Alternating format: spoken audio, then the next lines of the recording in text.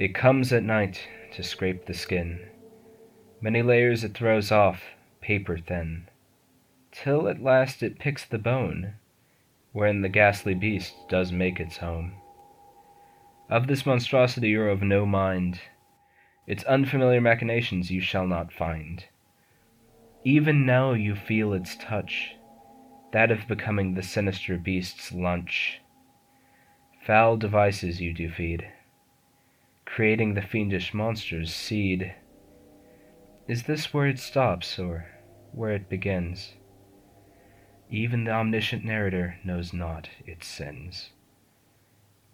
Rest assured that whatever is touched is sapped of soul, like one at brunch. Truly evil? Well, from our perspective, yes. With our human minds and human jests. From the monster's perspective, well, who knows? Every creature seeks not its death throes. Corruption in our case, survival theirs. Nature's blessing, nature's spurs. For all the things that I do see, the scraper of skin does cause me to scream. But that same scream it terror caused in that same beast and made it pause. For we were not meant to see each other, you see.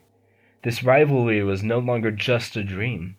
We saw the minds that we did hate, and we no longer can continue our spate. Now the scraper comes for you, wishing that your perceived emptiness was true. Yet something picks at it, something new. Another scraper, its cloak askew. The physical mantle it has thrown off, leaving it nothing but mental stuff. The scraper of scrapers, not false or mere, maybe the first will starve. Of this I now fear.